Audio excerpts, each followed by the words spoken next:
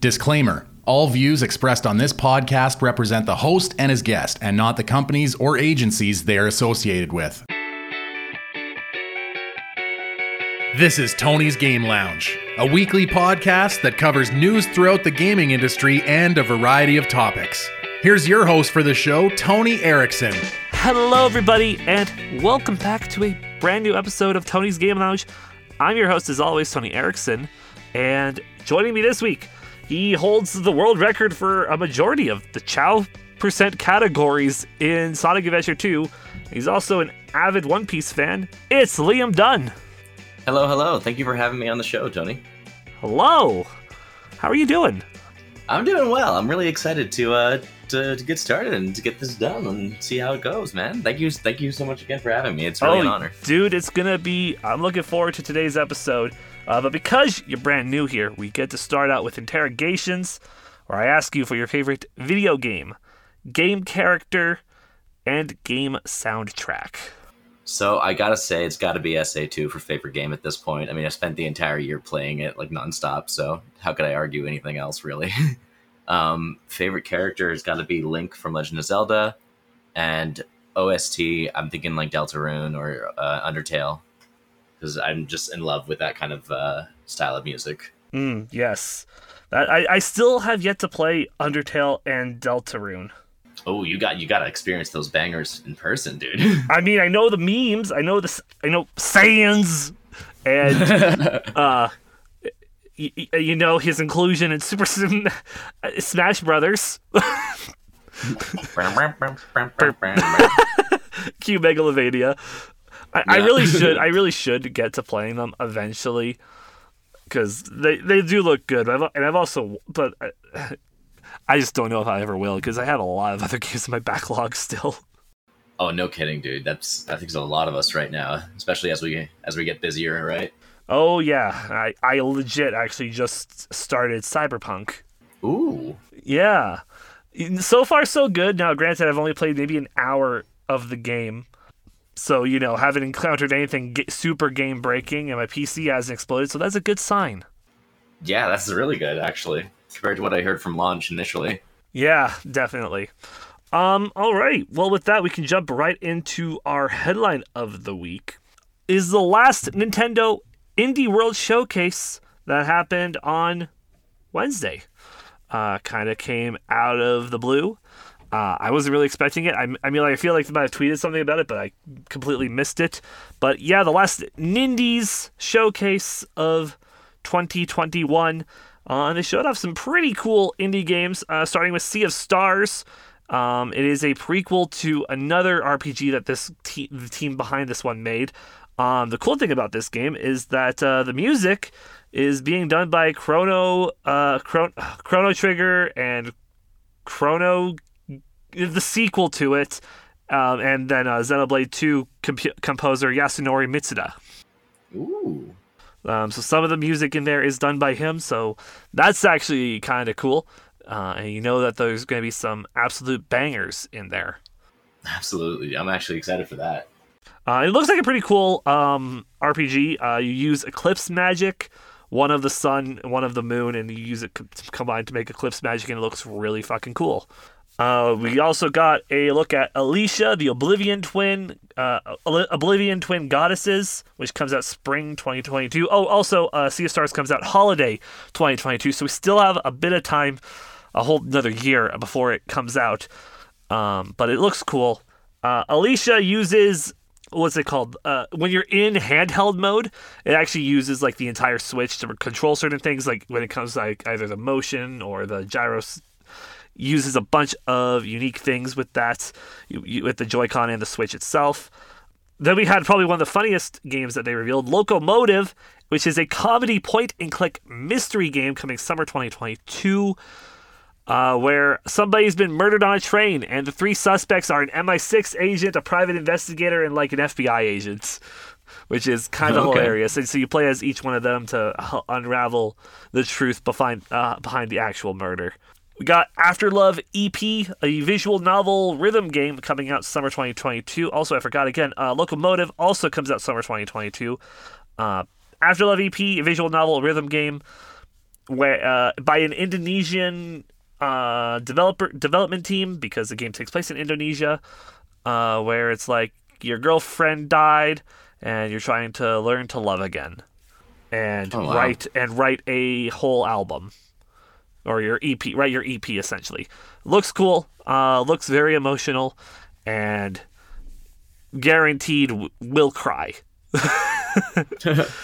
Dungeon Munchies was then revealed, and that's out now. One of the 2 games out now, where you kill monsters and you cook them, and you make Dungeon Munchies. Oh wow, that actually sounds really. And really each meal that you make has different effects on you, and that's basically the gist of the game. Looks cool. If you like food and you like hacking and slashing monsters, hey, this is for you. We got Figment 2 Creed Valley, a sequel to Figment. That's coming out February 2022, and the demo is out now for you to check out. It reminds me a bit of Bastion, a little bit. So if you've ever played Bastion, that's kind of the gist of, or seen games like that style. Let's Play Oink Games. It's a board game collection game. It's got 4 right now, and it will add more as the game goes on in future updates. And that's the other game that is out right now. Endling Extinction is Forever. This game is probably the saddest game on there because, it involves cute animals and keeping them alive.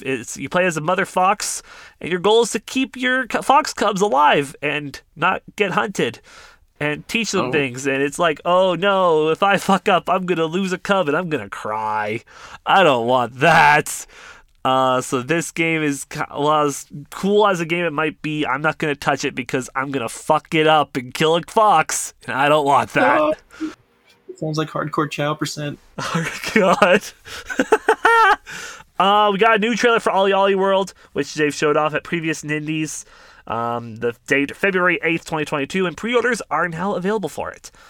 And then we got the last 2 big reveals that a lot of people kind of know. River City Girls 2 is coming out, a sequel to the popular River City Girls. That's coming out next summer. And lastly, Dawn, who we've had on the podcast before, is sure to love this news. Omori is coming to the Switch in spring. And that was the Nindy Showcase in a nutshell. There were a few other games announced in rapid succession. One of them is a dinosaur park simulator that isn't Jurassic World, which looks interesting to say the least. It had like a very punny name, but I cannot remember it for the life of me. But yeah, that was the Nindy Showcase. Any thoughts on that, Liam? A lot of it's news to me, and I definitely got to give it a watch back because I was working when it happened. But it sounds a lot of good stuff is on the line. Yes. As always, the Nindies, I think it's like there's like one every quarter at least, I want to say. So can't wait to see what the next one shows off, as there's usually some good gems in there, as there usually are. And with that, we're going to see what else happened in the world of video games, card games, and board games. This is the Week in Review. Covering news from the world of video games, TCG, and board games, this is the Week in Review. And to kick this off, starting with what happened last week in the world of game releases, Among Us, the sussy game, finally came to PlayStations and Xboxes, and is out now on literally everything you can now play it on. It took that long, eh? It took that long. They finally did it, the Mad Lads. They finally did it. And their next endeavor is VR, that we learned from the Game Awards. Oh, right. And I'm... man, I don't know how to feel about that. FNAF Security Breach also came out for the PlayStations. The latest in the Five Nights at Freddy's series. That's the word. Looks interesting, but man, did I fell off of Five Nights so long ago, man. Like, I have not played a single game yet, to be honest. I've played a little bit of the first one on a mobile device once, and that's it. I've watched, like, my experience with it is watching Markiplier play through them all. And that was about it. That's really how I got that, and then watching Matt Pat's game theories and all of that shit, and it's just like, oh my god. Oh yeah. And then I stopped. So long ago I stopped because I'm like, this franchise needs to just die. It needs to just be ended, over with. And hopefully that'll be soon.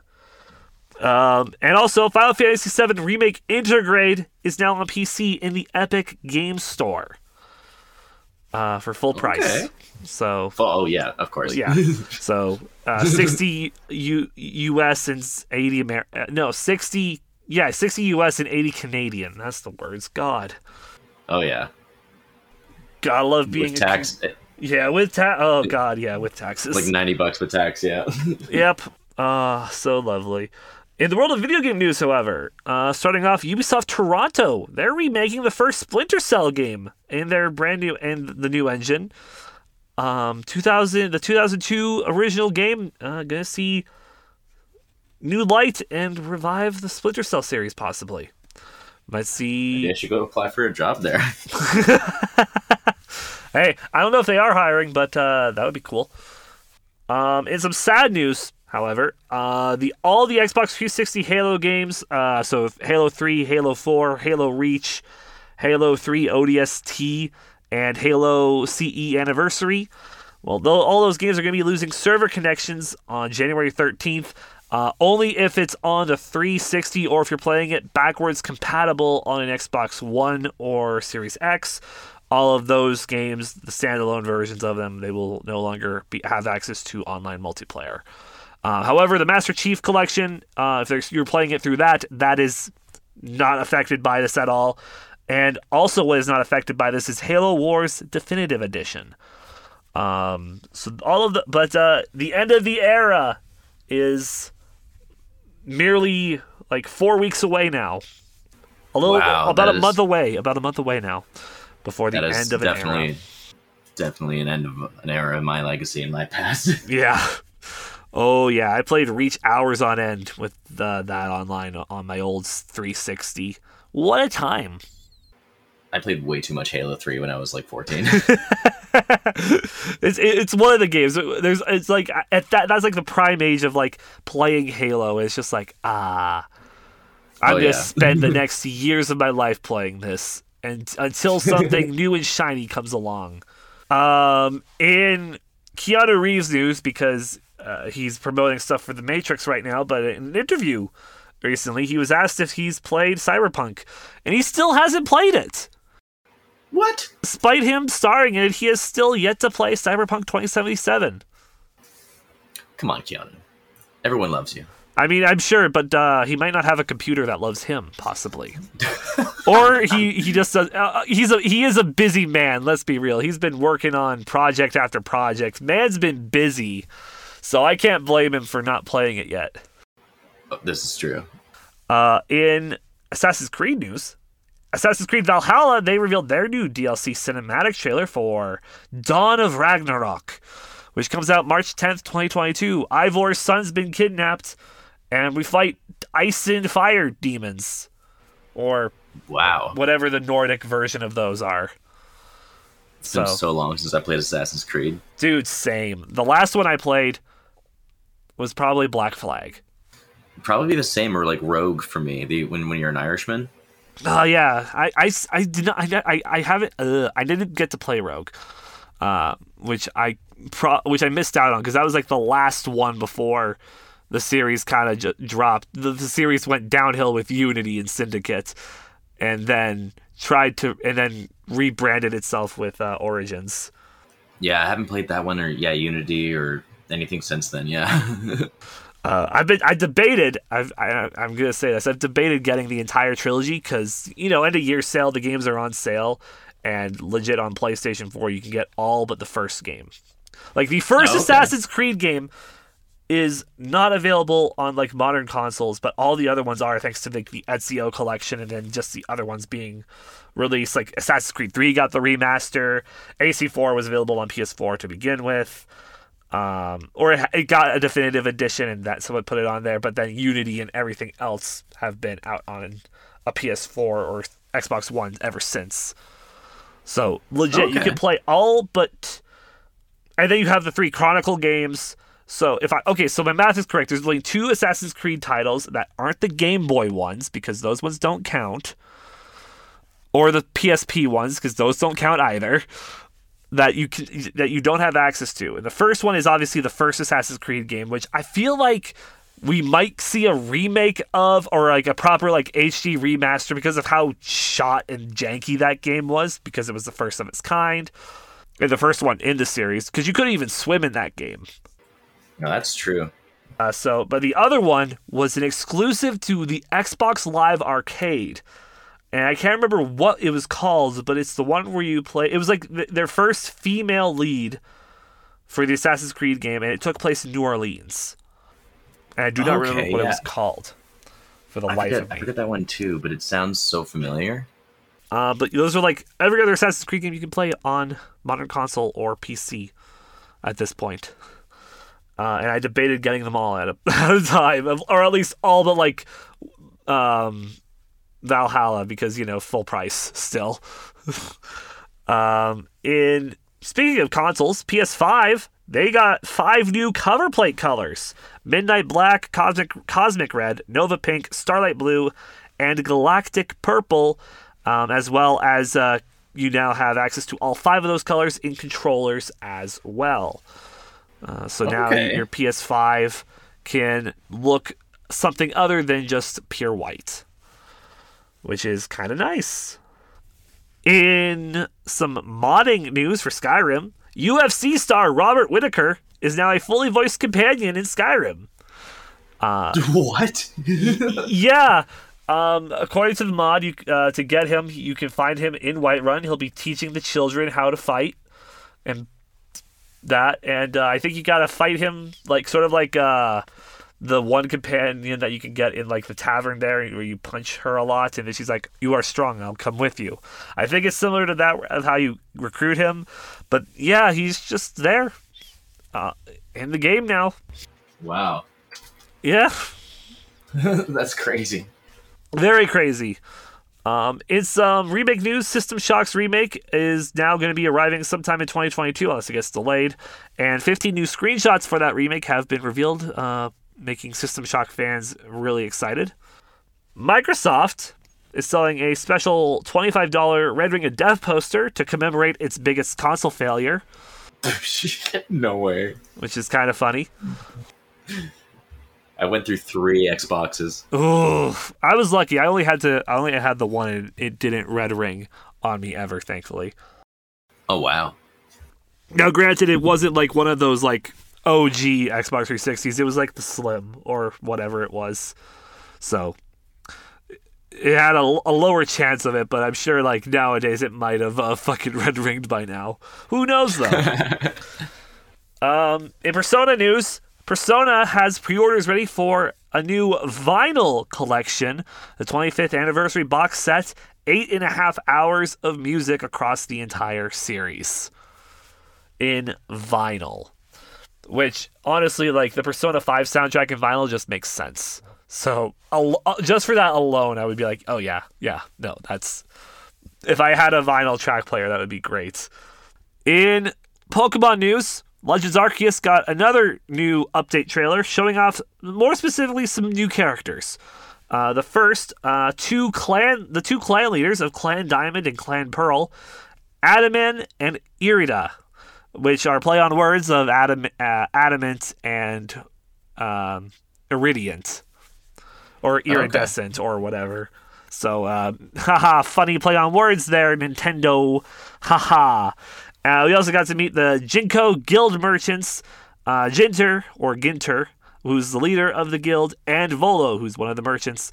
And also, we got another update on it that I forgot to write down. But if you have a save file of Brilliant Diamond or Shining Pearl, you get some new bonuses in that game. A quest to catch Darkrai in Legends Arceus, and also a Team Galactic outfit.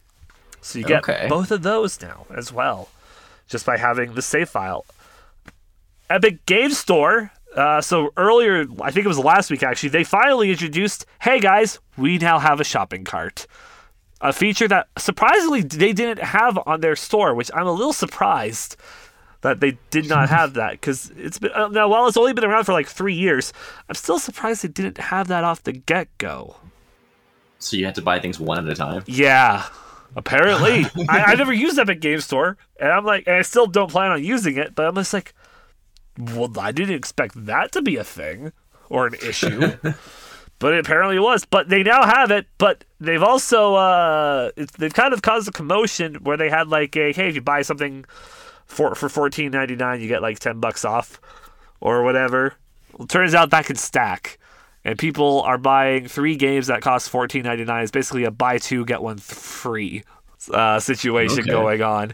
And I think they're in the works of fixing that, but people are getting some really good game deals. If you want to try to abuse the system as well, if it hasn't been fixed yet, which I doubt, because you'll be listening to this on the Monday, of course. But hey, if they haven't fixed it, go ahead, folks. And lastly, in the world of video game news, a new Battle Royale came out that I'm still trying to wrap my head around. Babble Royale.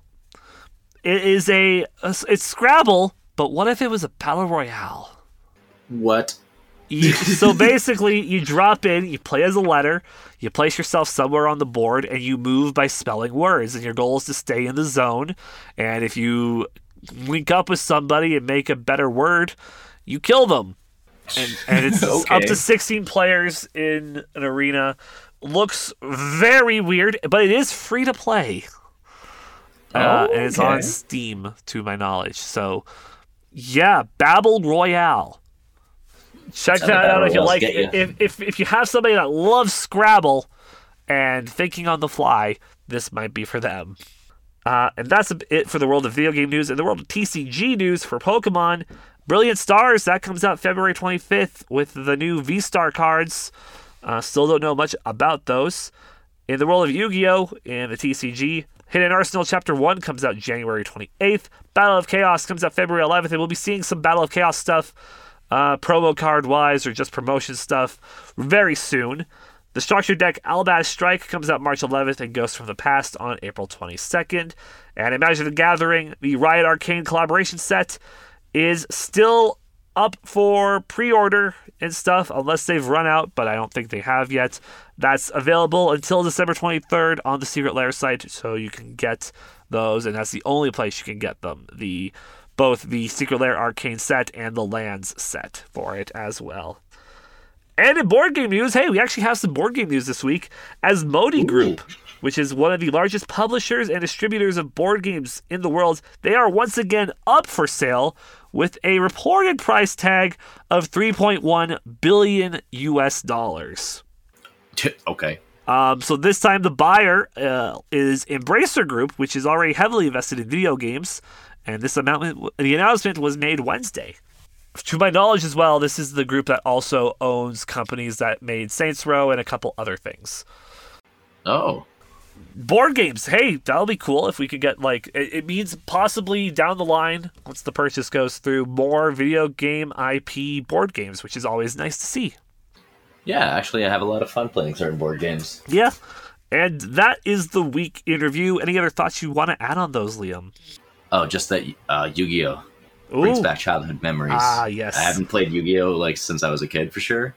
And I remember giving my deck away to my cousin, but on my 10th birthday, I think I asked for a dual disc with the classic one, and I remember bringing that shit to school. Let's go! You actually the fact you actually got one, very, very pog. One of the old school plastic ones. I don't have it anymore, unfortunately, but it was so fun. They actually re-released a couple weeks ago. They put out a special. It was very limited.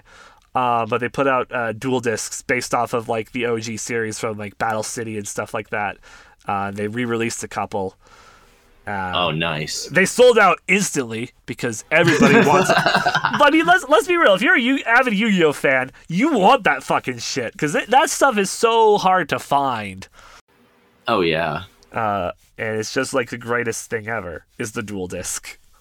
But that's really all that happened this past week in the world of gaming. Looking ahead to what's coming out, not a lot, but here are the 2 games that should be on your radar from December 20th to 26th. From AAA titles to upcoming indies and random shovelware, here's what's coming out next week that should be on your radar. Monday, we don't got anything coming out. Tuesday, Lacuna comes to the PS4 and Xbox One. No games on Wednesday. And Thursday, Scarf comes to the PC and Stadia. And that's everything. That's it. That's all that's coming out. 2 games. We haven't had a week this dead since E3 of this year, or of course winter last year, because next week is Christmas week, so there's like nothing coming out, obviously. Oh wow. So, but yeah, that is legit everything that should be on your radar. And with that, we're not going to dilly-dally any further. It's time for us to jump into our main focus this week in the Game Lounge. Covering a variety of topics with his weekly guests, here's what's going down this week in the Game Lounge. And to start us off, Liam, why don't you intro our first topic? So Chow Percent in Sonic Adventure 2 Battle. It is a category extension. I think originally devised as a practice category for 180 because 9 emblems are locked behind the Chow Garden. So if you're doing a 180 on the battle version, then you're going to have to do the Chow Garden. And even on the original version, you're going to have to do Chow Garden as well. So you basically, the idea is as fast as you can, get the Chow emblems. But it's divided into a couple segments. So there's New Game, Evolution, and there's New Game Evolution Plus, which separates the Chow raising from the races in karate. And then there's New Game Plus, Evolution, and Evolution Plus. So the difference being one, you start from a fresh save file, one, you start with all but the 9 remaining emblems, or 180 if you're just doing the Evolution segment. Okay. Oh, okay, gotcha. I'm just trying to wrap my brain like Evolution. Oh, just evolving a Chow into a hero and a Dark Chow. Essentially, yes. So you have to evolve 1 hero, 1 Dark Chow, and raise a 3rd neutral Chow to maximum stats, level 99, aside from stamina. Oh, stamina, damn. you can just keep stamina blank.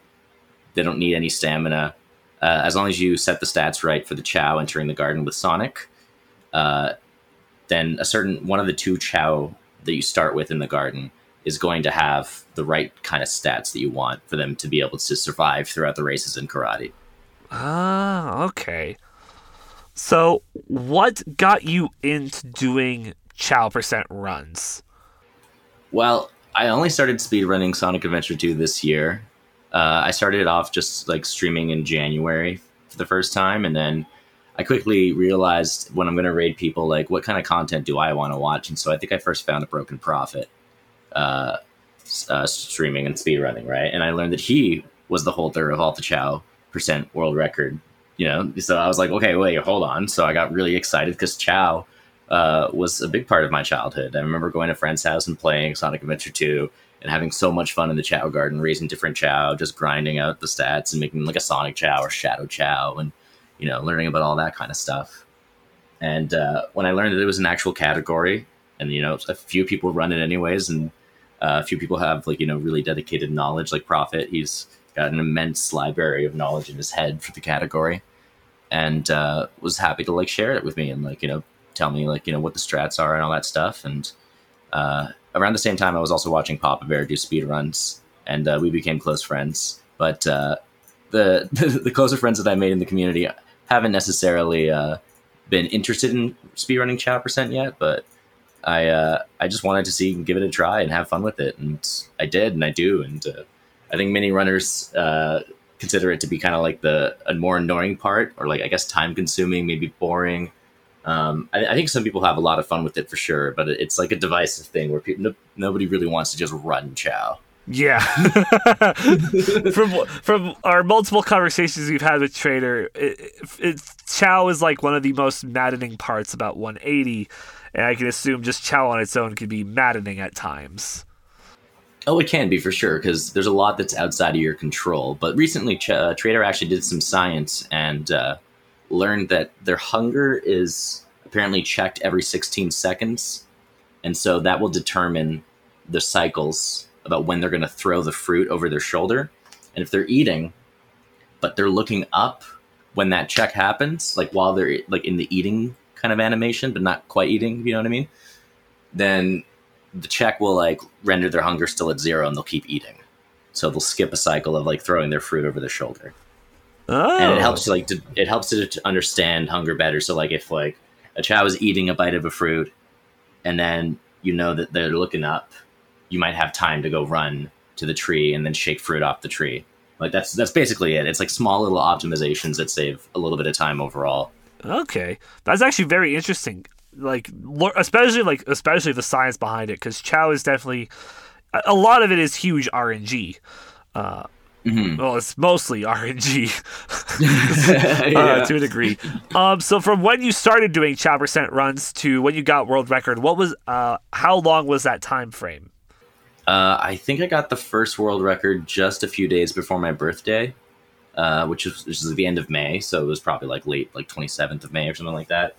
And I was doing an offline run, and I was watching Prophet stream while I was doing the offline run. I just a low effort, minimal effort kind of thing. I didn't think I was going to have a good pace, but I ended up having a really good one, and just kind of like was like, holy crap, you got world record for the evolution segment. Now I got to do evolution plus, because when you're trying to grind for that level, you don't want to just keep running the races in karate because it's like 2.5 hours. Yeah.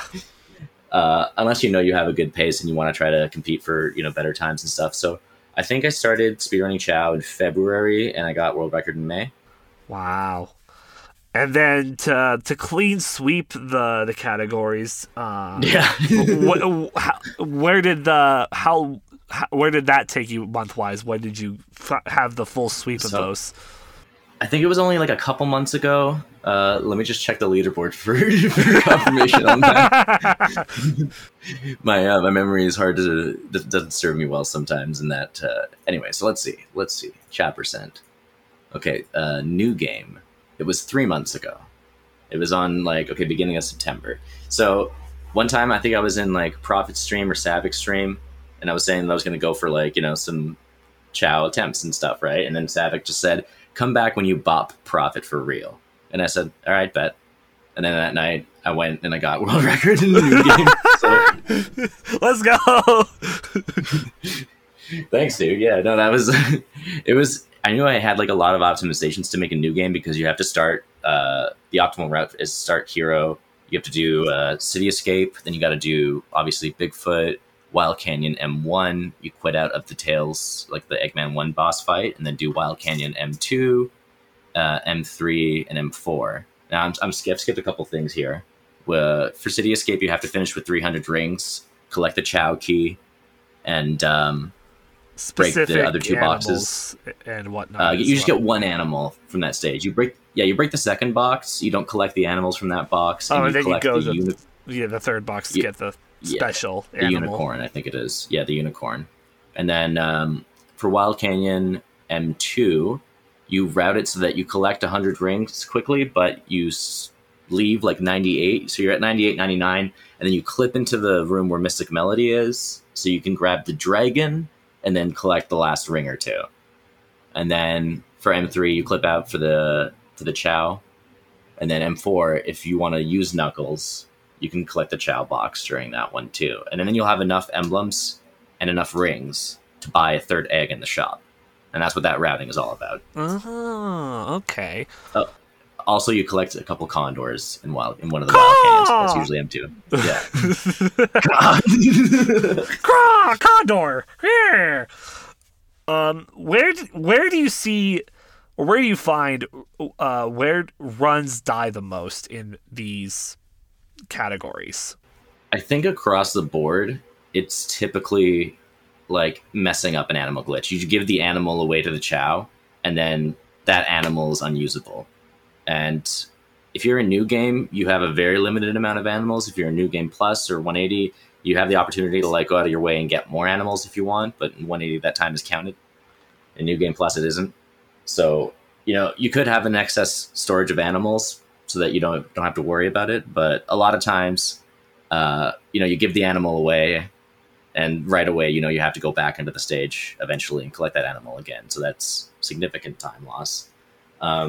For other people later on, like when they're optimizing like times like me, I think it's less that, and I'd say it can be more so like just poor movement, suboptimal movement, RNG messing with you. The animals keep like throwing the fruit over their head, lining everything up gets a little messy and all that stuff. So sometimes it's just about the optimizations of movement and all that, and RNG being in your favor. Mm-hmm. And speaking of optimizations, that brings up my next question. Within all of your world records, is there stuff to improve that can be improved upon to make the times faster? Yes. Okay, right away. The Evolution Plus, both of them have a lot of time for New Game and New Game Plus for me, because the New Game Plus, Evolution Plus is still from 6 months ago. And that was when I was playing with the PS4 controller that was connected with the micro USB. And every time I like moved the controller just a little bit, it would bring up the disconnect screen. Like controller has disconnected. Do you want to reboot the game? And so you have to mash out of that menu, not just once, but twice. That menu pops up twice every time for some reason. Yeah, I know that feeling. And I didn't realize it at the time, but you can just mash B. I think during the run, I kept menuing down to no, which is even riskier, because if you mess up that menuing and you hit A, then you reboot the game and you invalidate the run, basically. Yeah, yep. I'm not sure if it invalidates it. It might, but yeah, you don't want to take that risk during a run anyways, right? Especially when you're in the middle of Chow stuff and maybe nothing's saved, right? Like, yeah, especially, yes, because doesn't it saves when you leave a Chow garden or get out of a race, I think. Maybe. I think when you collect an emblem, maybe. Oh, yeah, the emblem would make sense, yeah. But yeah, so that's definitely where the improvements can be made in New Game Plus. In the Evolution stuff, I do think there is still room for improvement for sure. There are a few different things that can be done. Some are within like RTA, RTA viable. Some aren't so much. Like if you're thinking task level stuff, then there'd be a lot of like crazy resets for like optimal stats and like resetting for like every time the stat roll for the level up. It usually is a range within like 4 points. So like S rank would be 26, I think, or 27 to 30. Pretty sure it's 26 to 30. So you'd be resetting every time for the extra stat bonus, so that for races in karate you're just that much faster. And the IVs of the Chow, if you may. Exactly, yeah, the IVs of the Chow. When you said task run for the Chow, like essentially in my mind, it didn't think of like the really quick resets for all and like scanning for that. My mind just went to going into the Chow race and seeing this Chow zoom somehow to the very end of the stage, or just running on the walls. Like it glitches, it's like doing a dance on like the podium itself, and then it's like right before the other Chows cross the finish line, it just lines in, which I think would be funny to see, by the way. That would be hilarious if somebody could code that. Actually, if you mess around with Fusion's Chow editor, you can set the stats to whatever you want it to be. Oh my god. And so yeah, like at certain stat levels, it actually breaks the races. So I think it's above like 10,000 power. They'll get stuck shaking the tree, and they can't like shake the fruit down. If they're above a certain speed threshold, then there's a lot of spots where they'll just kind of clip out of bounds, and they might get put back to the beginning of the map. And if there's a tree involved in that one too, it'll crash the game. Yes, because there aren't enough fruit. I think it was Trader was talking about that on one of the times about that. It's just like, oh, apparently. I think it happened to Hex speedruns once during a run. No, I think it was Hex, because we had Hex. I'm like, wow, that story sounds familiar. I can't remember who it was. Hex. It was Hex who said that. Yeah, the first time I saw it, I was like, funny. No way. It's funny that it exists. Like the fact that can even happen is hilarious in its own thing as well. But that would just be so funny to see, like especially like if you have like special Chow, like you got your Chow to look like Sonic or Tails or Knuckles, and if it was like a Tails Chow, you just max out its fly. It's just whee. Oh, he's not coming down, is he? Yeah. If you break their fly, they can actually just loop around the goal, because they'll get to the very end and they'll still be flying. They're still flying. They'll just try to they'll just keep doing circles because they're still flying, and then all the other Chow will finish and they'll still be doing circles around the goal. Oh, that's so funny. Oh, that's hilarious. I want somebody to do make a showcase of that at a GDQ one year. That would be a hilarious showcase to see. It's just like, hey, we have a Chow editor here, and we just want to show you this. And it's just Chow zooming, flying, in a constant state of tree shaking. And, what about Swim? Does Swim do anything special when it's maxed out? I don't know if it can break Swim. I'll have to double check into that, because typically you'll just like shoot across like a jet engine, like one of those jet boats. It's a fucking Chow motor boat. And most times, I think like if you max out the fly, then you won't see swimming nearly as much, because like even the tiny jumps will kind of like get really far into the pool. Before you even end up... It's like you have 0 on everything. So he dives into the pool very shittily, and then Swim has max. It's just... That would be the funniest thing, because it's like, oh, he's going so slow. And the second he hits the water... Oh, God. That would be hilarious. Fucking hilarious. Funny enough, if you have 0 and everything, but like maximum run, like breaked out like 60,000 run or whatever... Yeah. And you do Chow Karate, you can even beat Flash. Really? The hardest one on Super, because you just keep running up and just punching them, doing the little baby tap, like, and they keep getting knocked back. Oh, yeah, I didn't even think of Karate, because Karate's the other part, but Karate goes by so quick within the speedruns just because it's only 3 of the 9 emblems that are needed. It's 4, actually. 4. Oh, yeah, 4. Yeah. But it goes by a lot quicker than races, because there's just so many more races than there is Karate. Oh, yeah. So many races. That would be another... but we mostly see what a high power does to most Chows that you go up against, because, especially in beginner, like, if you have a high enough power, you just one-tap all the opponents. And even with, like, the later categories as well, if your power is high enough, you still 1-2 tap your opponents pretty well. So it's with that one, I just want to see people fuck with that enough so that, like, I don't know, have the Chow do the fucking Fortnite dance. That'd be funny. That would be funny. That's all I'm gonna say to that. Do you look at growing Chow a lot differently now that you've done a lot of speedrunning with speedrunning them? A little bit. Like, I know that if I wanted to like max out certain stats, I could just do it quicker with animal glitching. Whereas, like, as a kid, casually, I'd always just load into Iron Gate and then be like, "Ooh, green chaos drives! I want to make a Sonic Chow." I would do it like that, and you can still glitch with the animal drive too. It's just not as easy because the thing like floats away, all very gingerly, and it like kind of lands in another spot. And so it's a little trickier to do it, like the infinite glitch with it. But yeah, no, I definitely. Haven't done as much casual Chow gaming since I got into speedrunning Chow. Like, I downloaded Chow World Extended once because people were like, "Oh, you really got to try this out," and I actually like messed around with it a little bit, and it seemed like a lot of fun. But then I was like, I can't have this on if I'm doing Chow speedruns. I gotta make sure I actually turn it off so I can get. What is Chow World Extended, if I may ask? I've actually never heard of this. Oh, it's a mod that like introduces a lot of different like overhauls and mechanics and things like that to the Chow Garden, and shit. That's even cool. like make some of the Chow races even harder and stuff. And no, not that. Yeah, anything but that.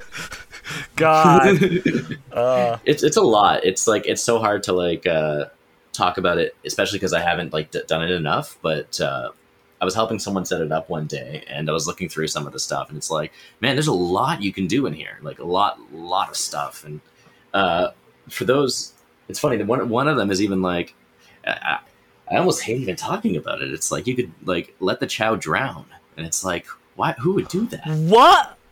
Oh, that's I don't like that. That's morbid. That's a little morbid, no, man. I don't morbid. like that. Yeah, I really don't like that. Ugh.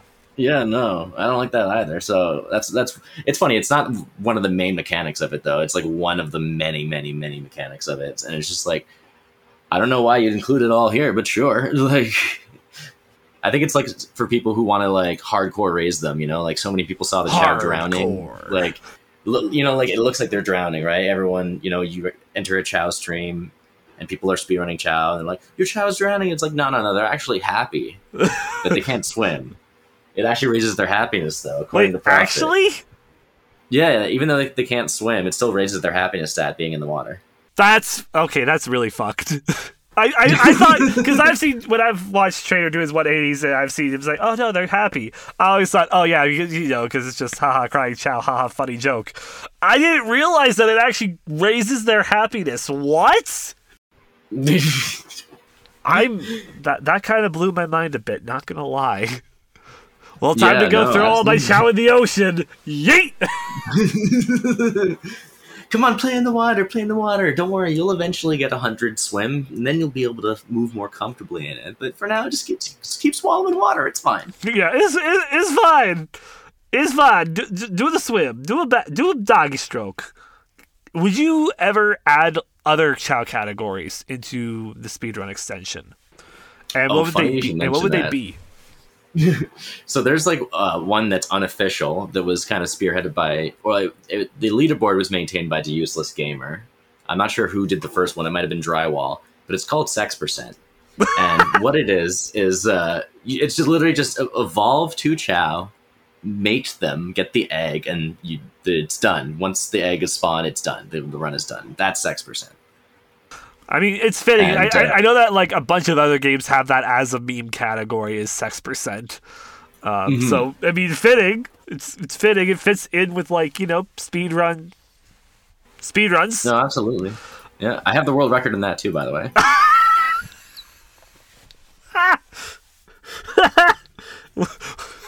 Okay, that is actually one thing I do actually, because like that's like of like all my casual chow playthroughs, I never was able to get them to mate and breed. What is that process look like actually? So basically, what happens is when you feed them a heart fruit, it raises their mating stat to positive or whatever, but they have to be an adult. Like, they have to have had their first evolution before they can actually mate with other chow. So when they're in the mating state, they sit down on the ground with a heart above their head, and flowers will just sprout around them.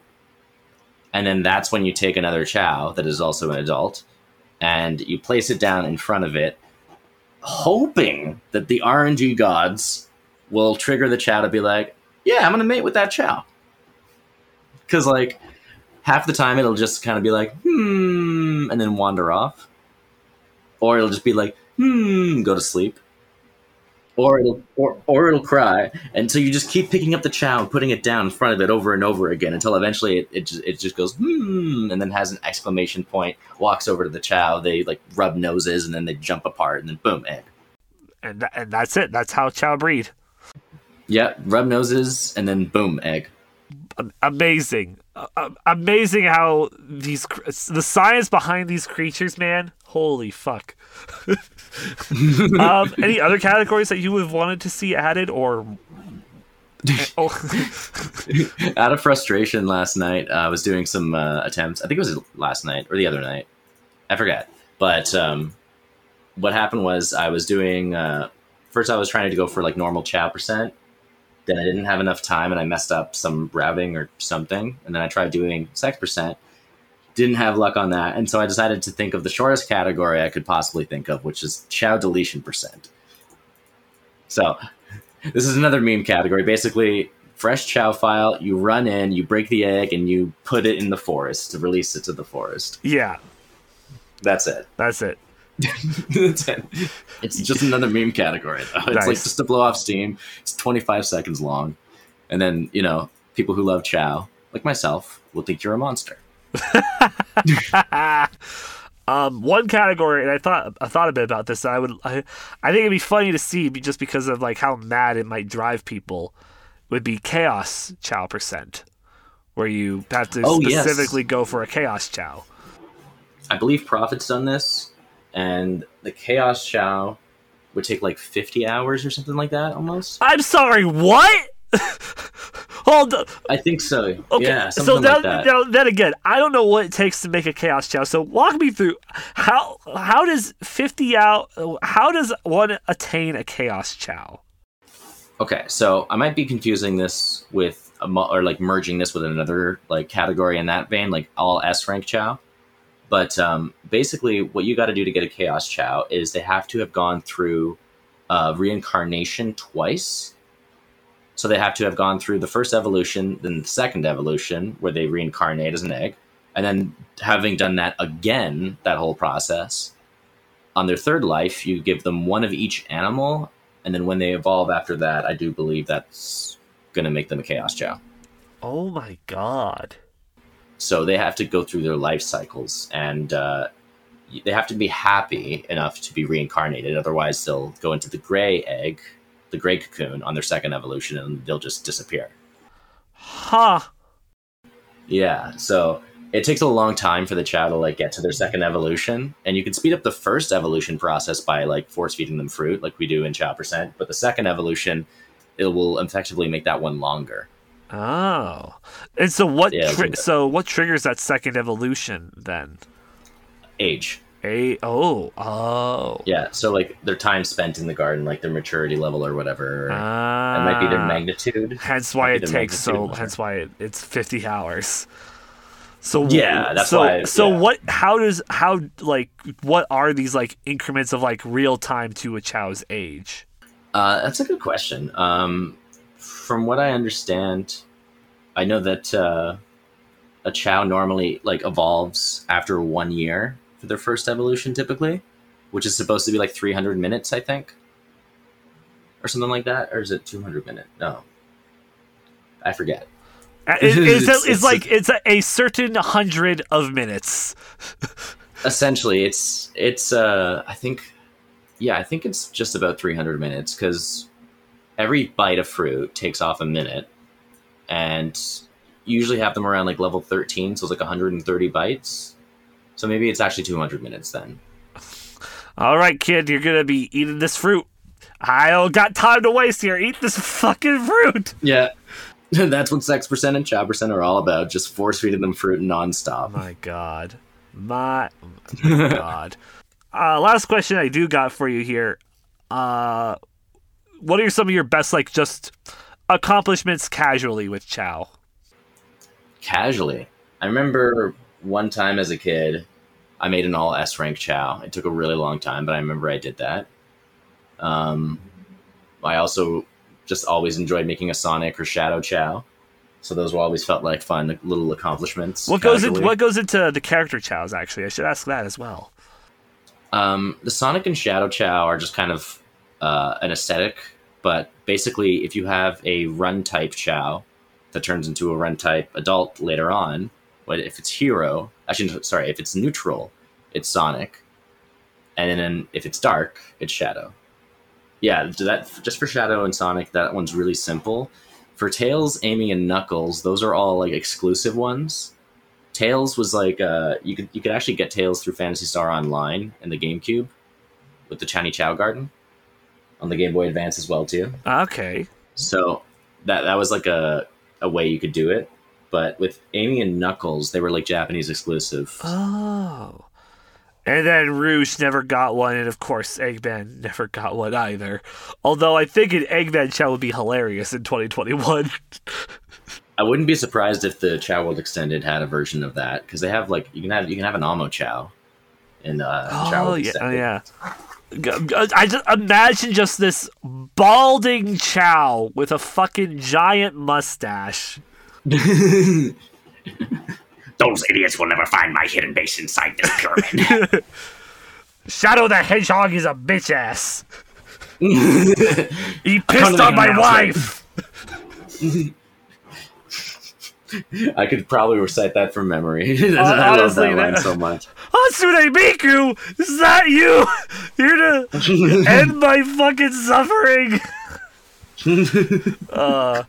And he said his dick was this big. I said, that's disgusting. Oh, God. Is there anything else you want to add about Chow Percent or just Chow in general or the Chow speedruns? I was thinking of trying to get into SADX Chow. I still have to get into SADX first, because then that'd be the full sweep. Yeah, I forgot SADX has Chow. It's what introduced Chow. Yeah, there's like 2 speedruns for SADX Chow in their category extensions board. Oh, okay. So From compared to time, is it roughly the same time looking between SA2 and StatX Chow, or is there a difference? It's a little shorter. There's only races. There aren't as many from what I understand, and the Chow don't evolve. So you don't have to try to unlock. So it's really just feeding them the animals. Yes, and I believe it's seal and otter is what Prophet was telling me. So the only other thing too that goes into that, from what I hear, is the stats for the Chow are just rolled randomly every time. Oh, okay. So for that specific category, you're allowed to have Fusion's Chow editor open just so you can see the stats, but you're not allowed to like change anything. And it's recommended apparently that you have like a window capture on it so that you can show that there's no funny business, and then you close Fusion's Chow editor once you see the stats that you desire, essentially. Gotcha. Okay, that's not too bad. At least it's at least a lot nicer to know what you're getting. At least. Yeah, because there's no way to verify in StatX what the stats are, but they do have the IVs. Oh, goody. That's actually do you know if like the 3 special eggs have like specific ones, or are those randomized as well? Ooh, that's a really good question. I remember the special eggs. I don't know enough about that, unfortunately. Maybe Prophet knows, because he knows infinitely more about Chow than I do. I mean, that's why he is the prophet. He is the prophet of Chow. This is true. He is a broken prophet. He is the Chow king. Actually, no, he's the Chow goat. I think I taken the Chow king title. I dethroned him after all. So he was just the regular prophet at one point, but then Chow broke him, and hence why he is a broken prophet. He was formerly the prophet of Dunsparce. Exactly. Well, with that, I wish you luck on your StatX Chow journey when that does begin. Thank you. Because that definitely sounds interesting, and it makes me want. It gives you like that different perspective of like this.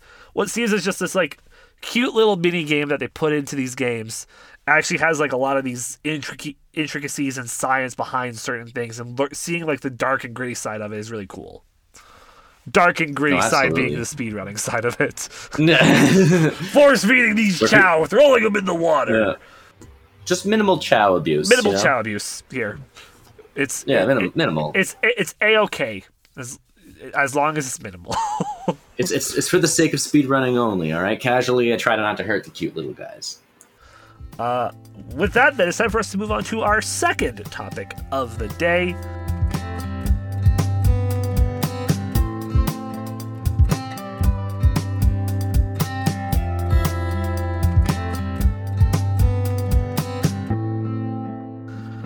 Which I fittingly titled, I Want Pictures of Spider-Man! Because we're talking Spider-Man! He's a menace to society! So what got you into Spider-Man? What got you into Spider-Man?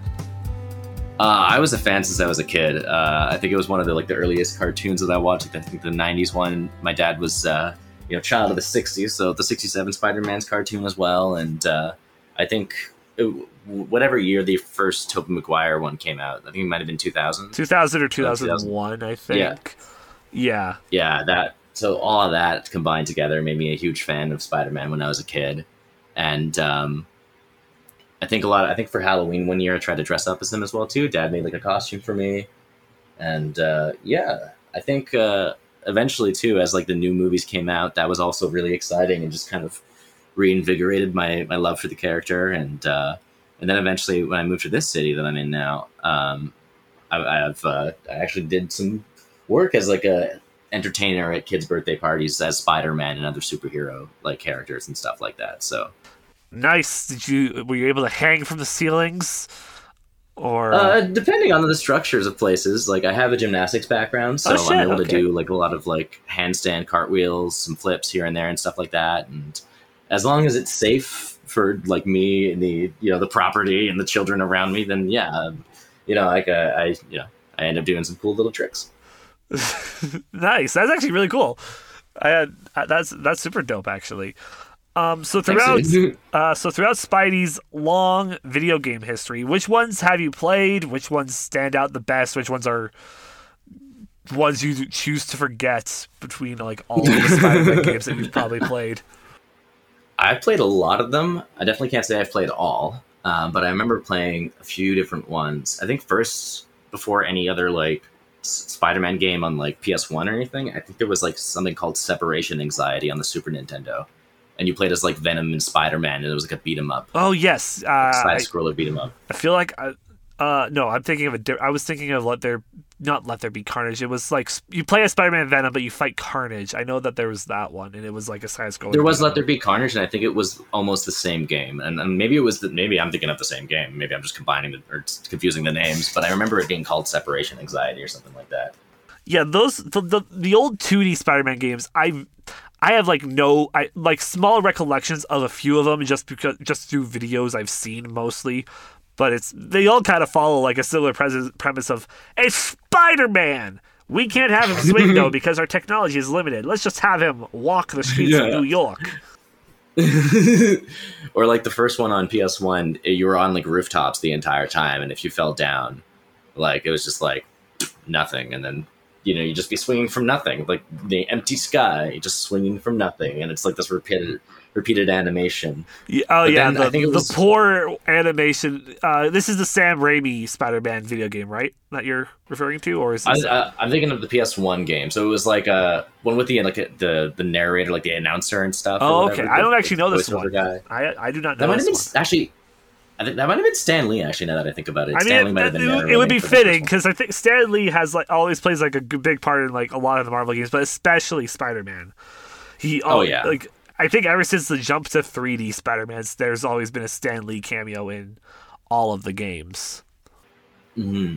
I think I actually remember the game you're thinking of now, too, the Sam Raimi Spider-Man one. That was actually my first introduction to the Spider-Man game series is on the bonus disc of the Sam Raimi, or like in the bonus features of the Sam Raimi movie, they had 3 bonus features that showed 3 gameplay aspects of the first 3 levels of the Spider-Man game.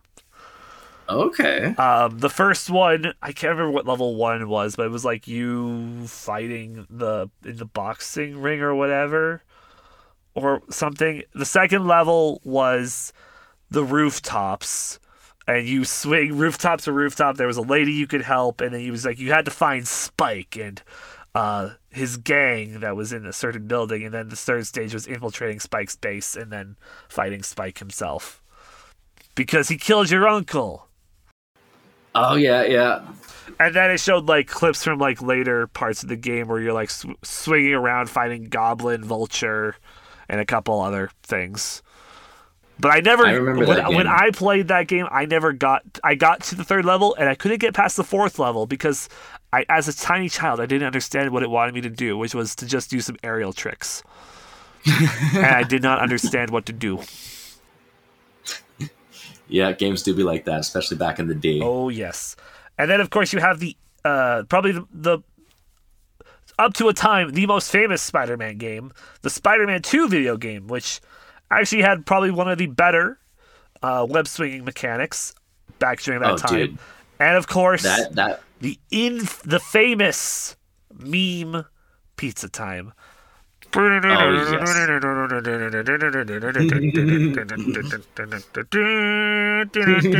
Okay. We all know the tune. It's so famous. But I actually got to play it a little bit. And I will say it's very what's the word I'm looking for? Flowy with the web swinging. It's very hard, like very flowy. It's like you're like swinging on ice, if you could imagine that. But that's also coming from the it was revolutionary at the time, absolutely. Where were we? We were on Spider-Man 2, the video game, so we kind of wrapping up that very flowy physics with the swinging, but it definitely like defined that era, and they were able to do some good things with it. Going forward from there, the next game I really paid attention, partially paid attention to, or like know of for Spider-Man, were the Shattered Dimensions. I think that one was what it's called. When you play as like the 4 different Spider-Man, where it was like you had Spider-Man Noir, I think was one of them. Spider-Man 2099. Is it 2099 or is it something? I think it's $20.99 or $21.99. Yeah. One of the two. But that one, and then it was a fourth Spider-Man that I cannot remember. And it's like you play through those, and it's like it was more of just like a 3D beat 'em up, less more linear, less open worldy. And then I know that the Amazing Spider-Man game based on the Andrew Garfield movies was pretty decent from what I heard, at least with the web swinging side of things. Yeah, and I forget if I've played those ones, but I definitely remember it not being terrible from what I heard from other people. So, but then you get into what basically revived Spider-Man, or what brought light to Spider-Man video games at their peak, Spider-Man for the PS4. Oh yeah. Oh my god, such an amazing game. It is such a great game. So, talk me through your thoughts. What do you like about the game? What do you dislike, if anything? Give me your thoughts.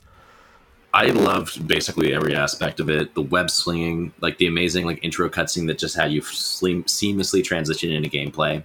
The level up system, being able to like explore the map with so many different methods of traversal, the tricks, the different costumes and the suit powers that go with it. Like it felt like a real game, like a really entertaining one. Definitely one worth all the hype that was given to it, and it was just phenomenal. I just felt like it was something that I really felt like enjoying completing, and I've played through that game so many times now. I go to a buddy's place who had it on his PS4, and I just rinse through it, and then I'd do the ultimate one, like the New Game Plus and all that stuff, and then oh man, yeah, and then the DLC that came out afterwards too. Mm-hmm. The 3-part DLC, which dealt with basically like a second story to the game where you work with Black Cat to stop Hammerhead's schemes, and things happened in it. I don't know. I wasn't as like, it was nice to like just do more stuff within the game, but I definitely like the story. I think it wasn't the greatest story I've played with Spider-Man, but it was still good. But definitely had like some issues. Yes, definitely.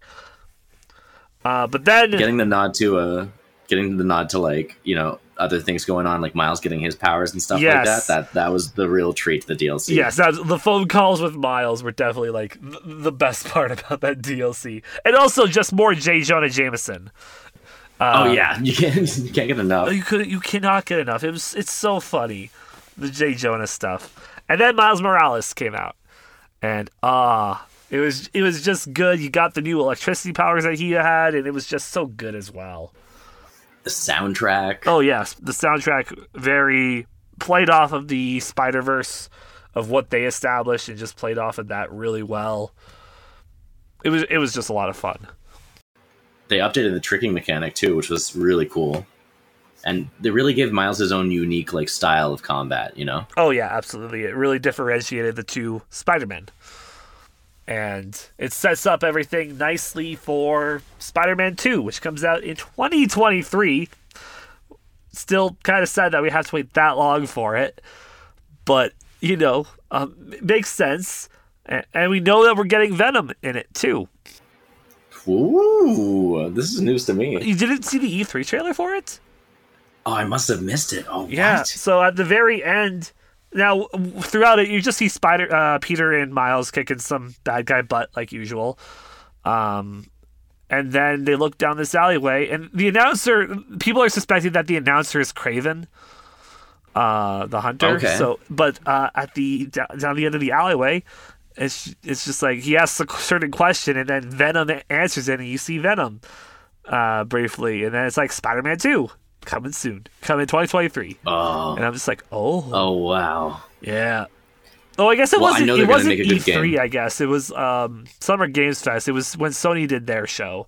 Because they're not at E3 anymore. But yeah, that's they showed that off, and oh boy. I'm definitely excited for it. Now the only downside is, from the sound of it, it's gonna be a PS5 exclusive. Oh, well, I happen to be in luck then. Oh, you have one? At the apartment, yeah. Nice. It's not mine, but Okay. I still have access to it. You have access yeah. to a PlayStation 5. I mean, that's better than a lot of us. Yeah. Yes. But yeah, I mean, by like 2 years' time, they'll hopefully be like in supply. Hopefully, you would hope so, because I feel like it's right now the big thing is just getting your hands on it. Even though there maybe not be a lot of games that are for it, the PS5 is going to be getting like a lot of things soon. You have that, you have the Wolverine game coming out as well by Insomniac, a bunch of others. But with those two Marvel games, those are going to be a huge selling point for the PS5 when they do drop eventually. So this brings me up to my next question, just because on the topic of Spider Maroney Man, what's your favorite suit in the game? Because obviously he goes through so many suits, or if there is a favorite suit that you have that isn't in the game, what is it? And also, just who's your favorite Spider-Man villain in general? All right, so yeah, the comic book suit I really loved. I played that one quite a bit, but because I have more of like a speedrunning mindset, or I was kind of pseudo speedrunning the game without ever actually like trying to. So I was always doing the very first suit upgrade you get, the web one where you just kind of jump in the air and then web everyone around you. Yeah, so that one I was using quite a bit because it would just wipe everyone out right away in one go, and it's just like, all right, perfect. Exactly, it's really good. I also I completely forgot the fact that like certain power ups were locked behind certain suits. I like soups. I like a good soup. The Spider-Man soup, it's good soup. Good soup. I think honestly one of my favorites, even though it's completely a meme one, is the just Spider-Man and nothing but his undies. That's a hilarious one. I love that one too. That's especially like when you unlock it because you're coming off of the what does it do? The crocodile doctor, I think, or what was it? No, Scorpion, right? It was Scorpion coming off of his like acid trip. Oh yeah, oh yeah. I forgot. Yeah, that's one part where you can. That's funny. But me personally, one of my favorite suits is the secret suit that you get by taking the 50 landmark photographs that like aren't on the secret photographs, and then you unlock the college uniform or his college attire, which is like that's actually honestly one of my favorite ones because I'm like, damn, he looks sleek as fuck. He's got his outfit and he's got that drip. He's got that drip. That Goku drip. Perp.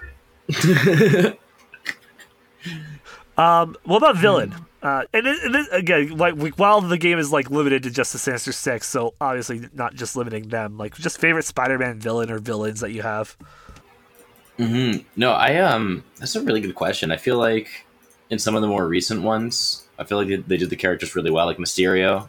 I was really surprised with how well like Jake Gyllenhaal pulled that off, and like some of the earlier ones as a kid, I guess like with Sam Raimi, what we had got Green Goblin in the first one, we had Sandman in the second one. No, you had Doc Ock in the second one. Oh right, sorry. I'm thinking of the Amazing Spider-Man now for some reason. Yeah, you're right. Was Sandman in the second Amazing Spider-Man?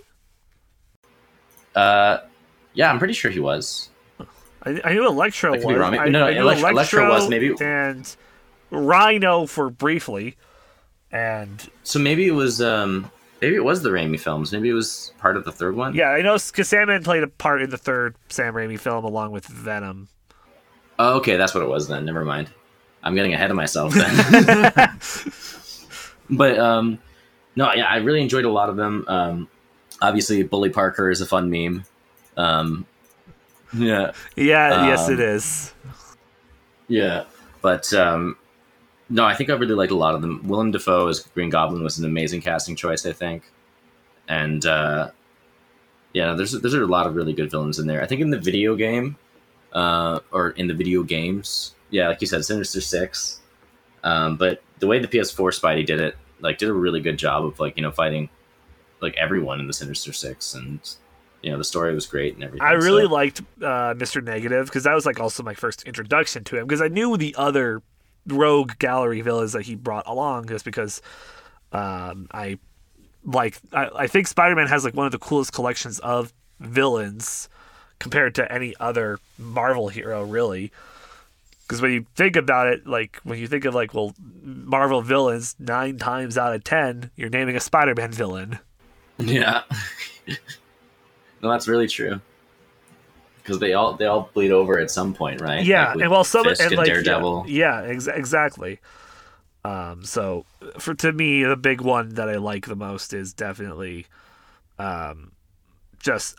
Negative really did like a cool job at like showing me something that I had not seen before with a Spider-Man villain. Mm-hmm. No, I agree. That was my first introduction to him too, as far as I know, because I didn't read the comics as much as a kid because you had to buy them. Yes. So, now moving away from the video games real quick, this is the opening weekend for No Way Home has just happened. If you're the listener listening to this, it's in theaters now. So Liam, oh my goodness. It hasn't hit theaters quite yet when we're recording this, but are you going to be seeing it opening weekend? I'm hoping to. I think some of my friends are seeing if they can get tickets. If not, I definitely do plan on seeing it like as soon as I can, because I know spoilers will be aplenty and much of YouTube content will be out, and it'll be hard to not click on it and stuff. And I'm trying to, like, everyone's been asking themselves the same few questions, right? Like, are Sam Raimi and Andrew Garfield going to be in this, right? Yeah, or, is Tobey Maguire and Andrew Garfield going to be in this? Yeah, that's what I meant, sorry. What role do all these villains play?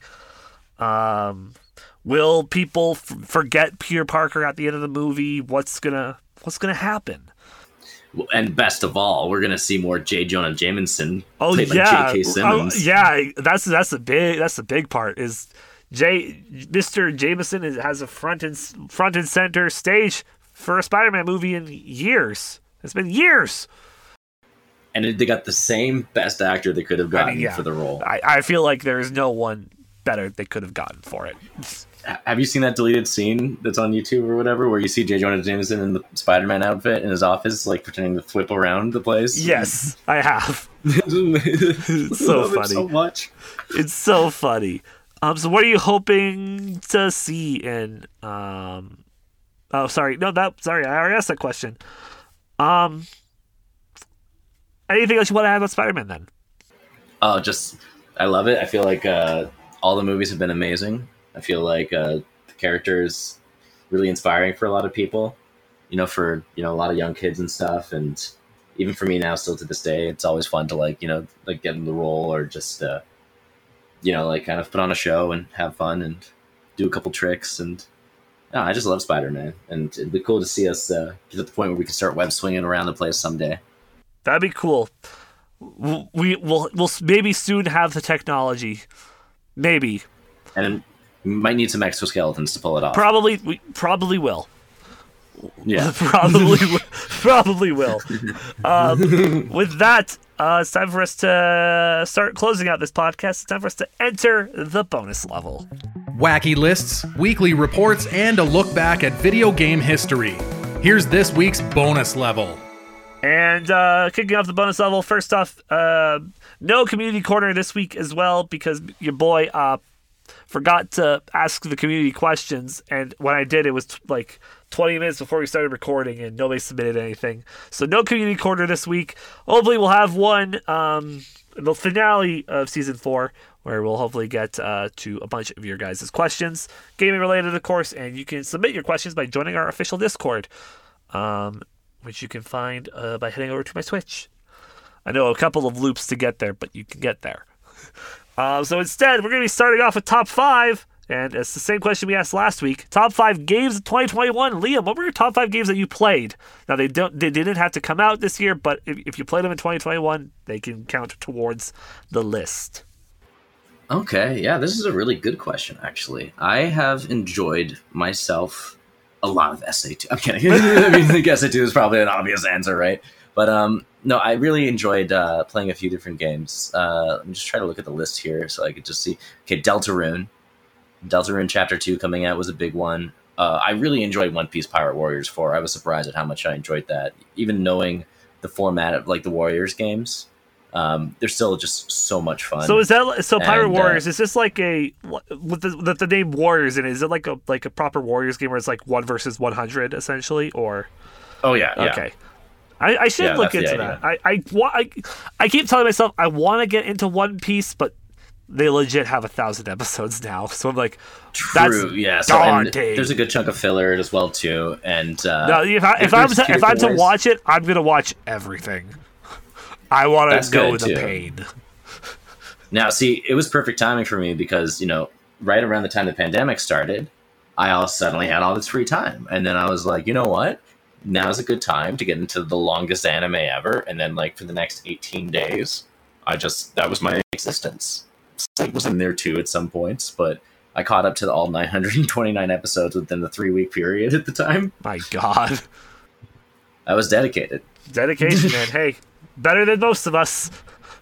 It really gripped me, and I had a lot of fun with it, and I fell in love with the series. And so, yeah, I think it's really enjoyable. And there's some movies that have summarized some of the arcs. A lot of them can tend to cut out certain bits of important information, but like you said, you want to try to catch everything, and if that's the case, then definitely take your time with it, and maybe small chunks, like a couple episodes a weekend or something, and then eventually you'll catch up in a few years. Exactly. Yeah, only a couple of years. By the time 2,000 episodes are out, I'll be at episode 1,000. So that's 2 games. I played Subnautica Below Zero for the first time, which was the sequel to Subnautica, and I really enjoyed Subnautica when it first came out. I still haven't beat Below Zero, but it's definitely really cool just to see more content of that, so that was a lot of fun. Mirror's Edge Catalyst, I played a bit of that too so far. That's been actually a good deal of fun. I played some good old Skyrim, Sometimes you just feel like, exploiting the alchemy enchanting feedback loop, and you just want to go for it. Exactly. Some Switch games too, now that I think about it, because I have a Switch. I played... Sorry, I'm tripping over my words here. I played Link's Awakening, the remastered one, for the Switch. That was a lot of fun to go through, because my buddy got that for me as a gift for last year's Christmas. So that was a lot of fun to play through.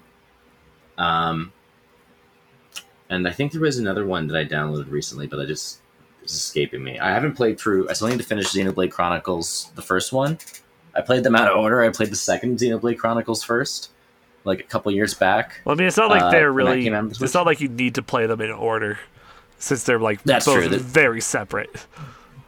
That's very true, yeah. But it's one of those things where I'll start a bunch of games and then I'll move on to other ones and stuff.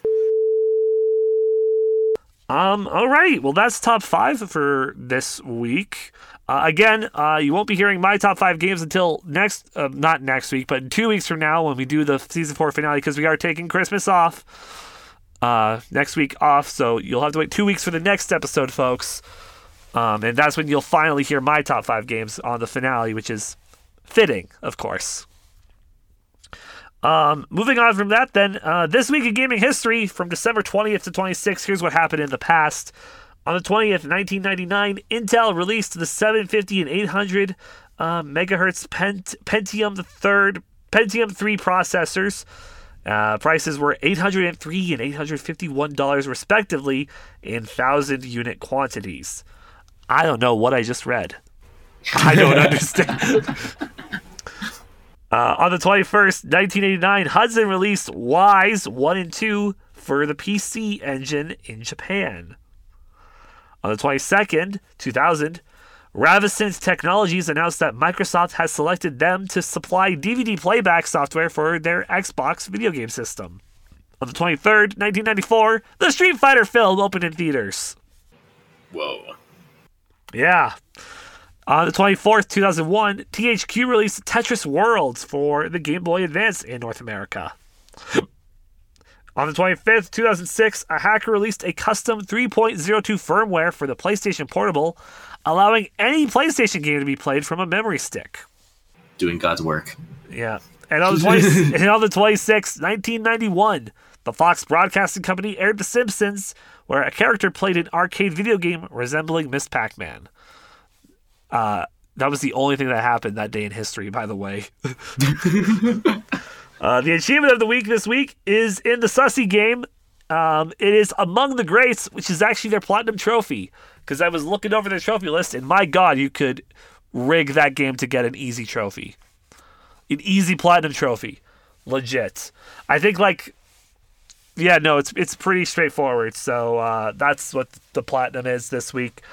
The game of the week is Lacuna. It's a coin toss of which one I picked, and I picked that one. And with that, Liam, thank you for coming on the podcast despite all the technical difficulties that we did have throughout the show. Where can we find you on the internet? You can find me at twitch.tv/LiamDunn23 and on Instagram.com/LiamDunn23. And also on Twitter.com/LiamDunn23. So, yeah. Alrighty. And of course, you can find myself over at Twitter at Radio Tony and at Tony's Game Lounge on Instagram, Twitch, and TikTok, where we post highlights of the podcast over on our TikTok, Twitter, and Instagram. If I could ever say that sentence clearly once this season, I will be a happy boy. Liam, thank you once again for coming on the podcast. Dude, thank you so much for having me. And again, sorry for all the technical difficulties. I know. It happens. 'Tis the thing of recording a podcast. Shit can go down. And considering that this has been the only time we've had issues this entire season, I'll take that as a win. All right. And to you, the viewer, thank you for tuning in. Be sure to share the podcast, like it, do all that stuff because it helps us grow. And we will see you in 2 weeks for the Season 4 finale of Tony's Game Lounge. Bye! Thank you for listening to Tony's Game Lounge. New episodes release every Monday. Be sure to like and share the podcast and follow Tony on Twitter, Instagram, and Twitch for more updates.